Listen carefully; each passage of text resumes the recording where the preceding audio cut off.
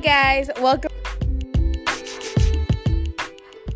back to the Trisha Nini Talk. Today we have a very special guest. Hey guys, it's Kayla the Baddest.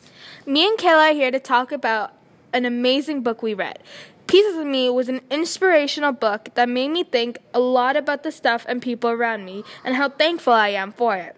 What about you, Kayla? What did you think of the book?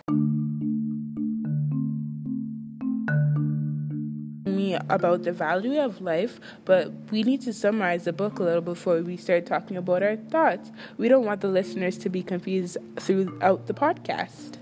Yes, you're right, Kayla. So if you haven't read this interesting book, you should leave right now because you're going to get a whole bunch of spoilers if you stay. This book is about a teenage girl who runs away from home. Yeah, because her stepfather, I believe, was abusive. Yes. Then she finds a boy named Q that is around the same age as her, and they start to build a bond together.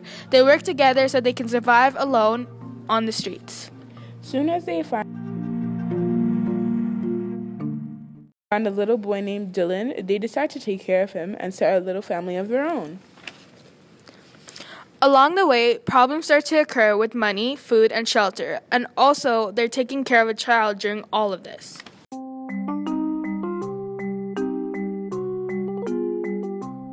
Forget, Q and Maddie decided to take their relationship on the next level. Ooh! Oh my god, yeah, I forgot. That was so cute, at the same time so awkward.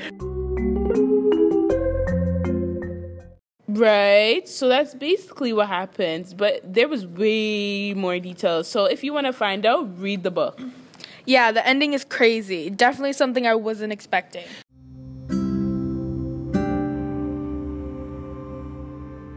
So, what did you guys think of this book?